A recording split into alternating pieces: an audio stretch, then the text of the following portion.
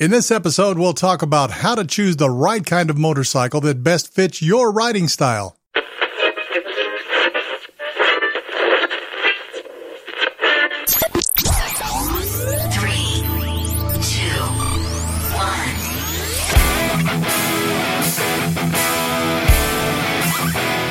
Welcome to Random Thoughts from the Road on the Ozark Rides Digital Network.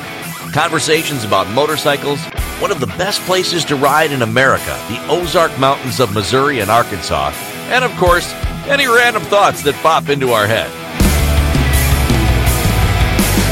And now, here's your host from OzarkRides.com, Craig Allen. Hi, and thanks for checking out episode number 2 of the Random Thoughts from the Road podcast. I'm Craig Allen. You know, a motorcycle is an easy and fast way of transportation. It's relatively cheap to maintain and operate, and with the advancements in technology in recent years, motorcycles have also specialized into multiple styles, and we all know that today's motorcycles are much more advanced than in the past.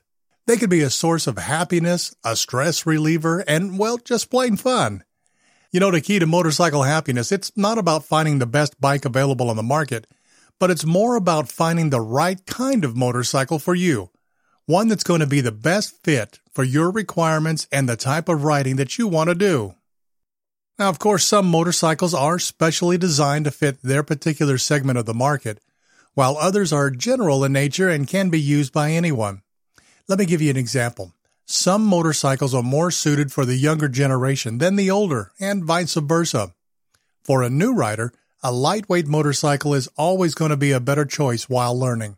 Also, it's a good idea to be able to place both of your feet on the ground while stopping. It'll give you a feeling of complete control of the bike. And for the new riders out there that have never ridden a motorcycle before, being able to have your feet firmly on the ground is going to instill confidence in you right from the start. So the question is, how do you choose the right motorcycle for you? It's always a tough decision in choosing the right kind of bike when so many styles and models are available in the market. In fact, I believe that there's no one type of motorcycle that can meet all the requirements of the rider. So to help you narrow down your search and find the right kind of motorcycle that best suits you, I've come up with 6 categories of bikes to consider. But first, I would suggest you analyze and review the basic purpose of the way that you'll be using your bike. There are lots of options available in the market, and the decision primarily depends on what you want to do with the bike. It's really going to depend on whether you want to ride it off the road or on the road, touring the country or just tooling around town. And of course, it always comes down to this.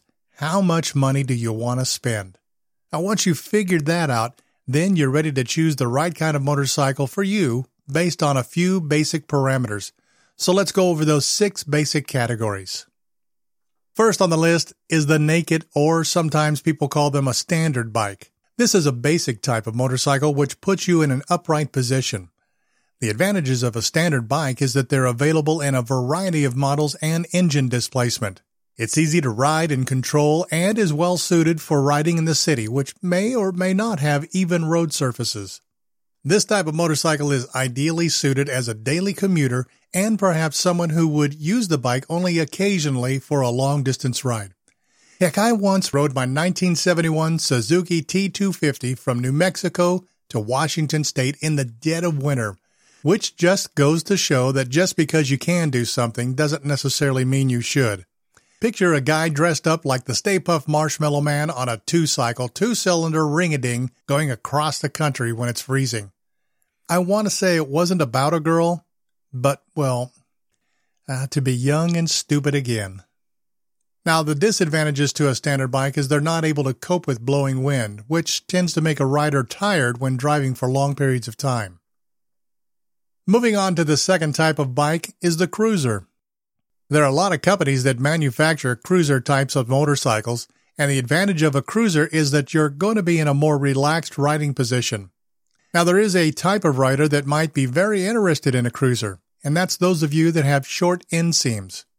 If you're a shorter rider, a cruiser is almost universally a good choice because just about every one of them has a very low seat height, which means that even if you're not a large person and you're on a large motorcycle, you'll find yourself able to easily control the bike.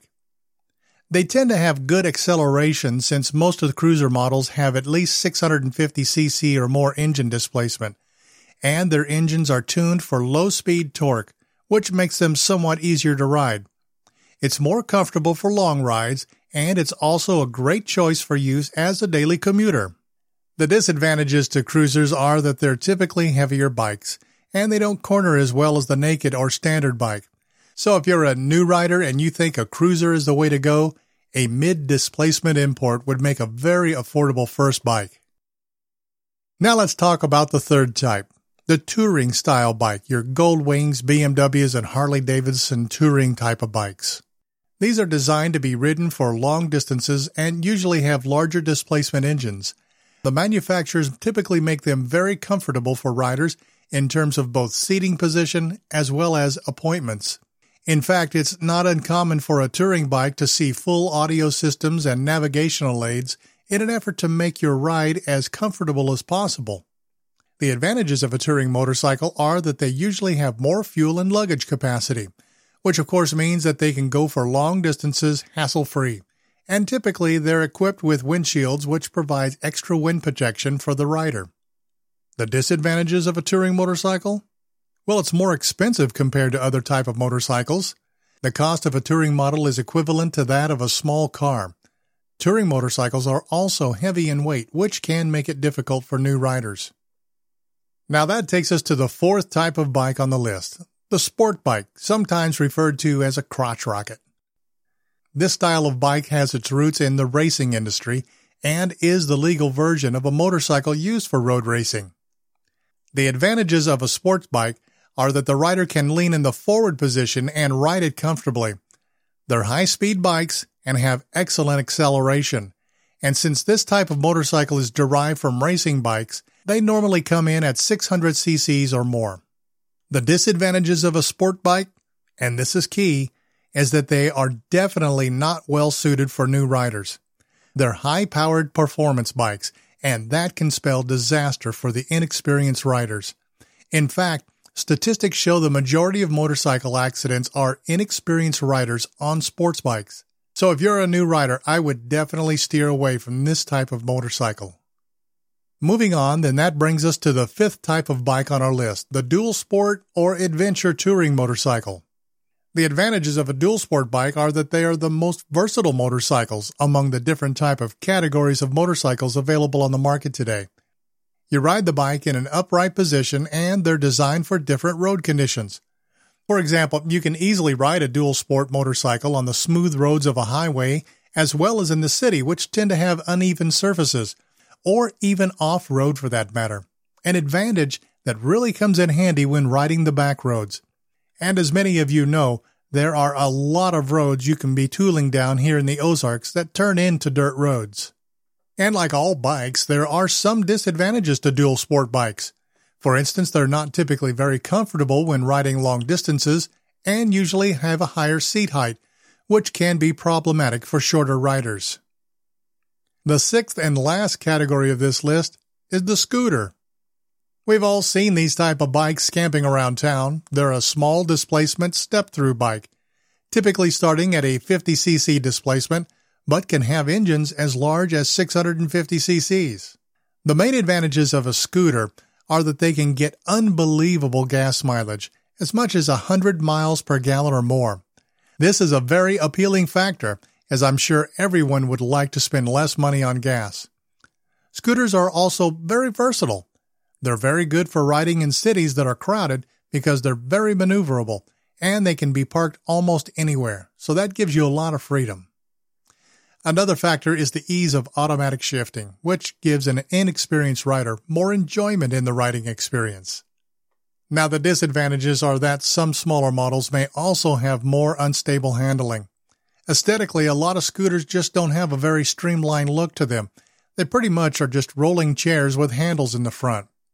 Some people consider them not to be as attractive as a standard motorcycle. There's speed.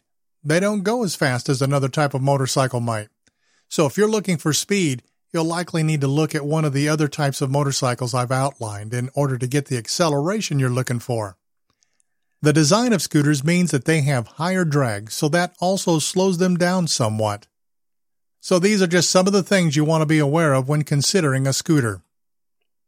I hope these guidelines will help you find your dream bike, one that'll be the right fit for you. So do your homework, and once you decide on the kind of bike that best fits your needs, get out there and ride. Thanks for listening to this episode of Random Thoughts from the Road. We hope that if you like the show, you'll subscribe and tell your friends about it. Coming up in the next episode of Random Thoughts from the Road, we'll talk about the Great Missouri Mills Ride. So be sure to come on back.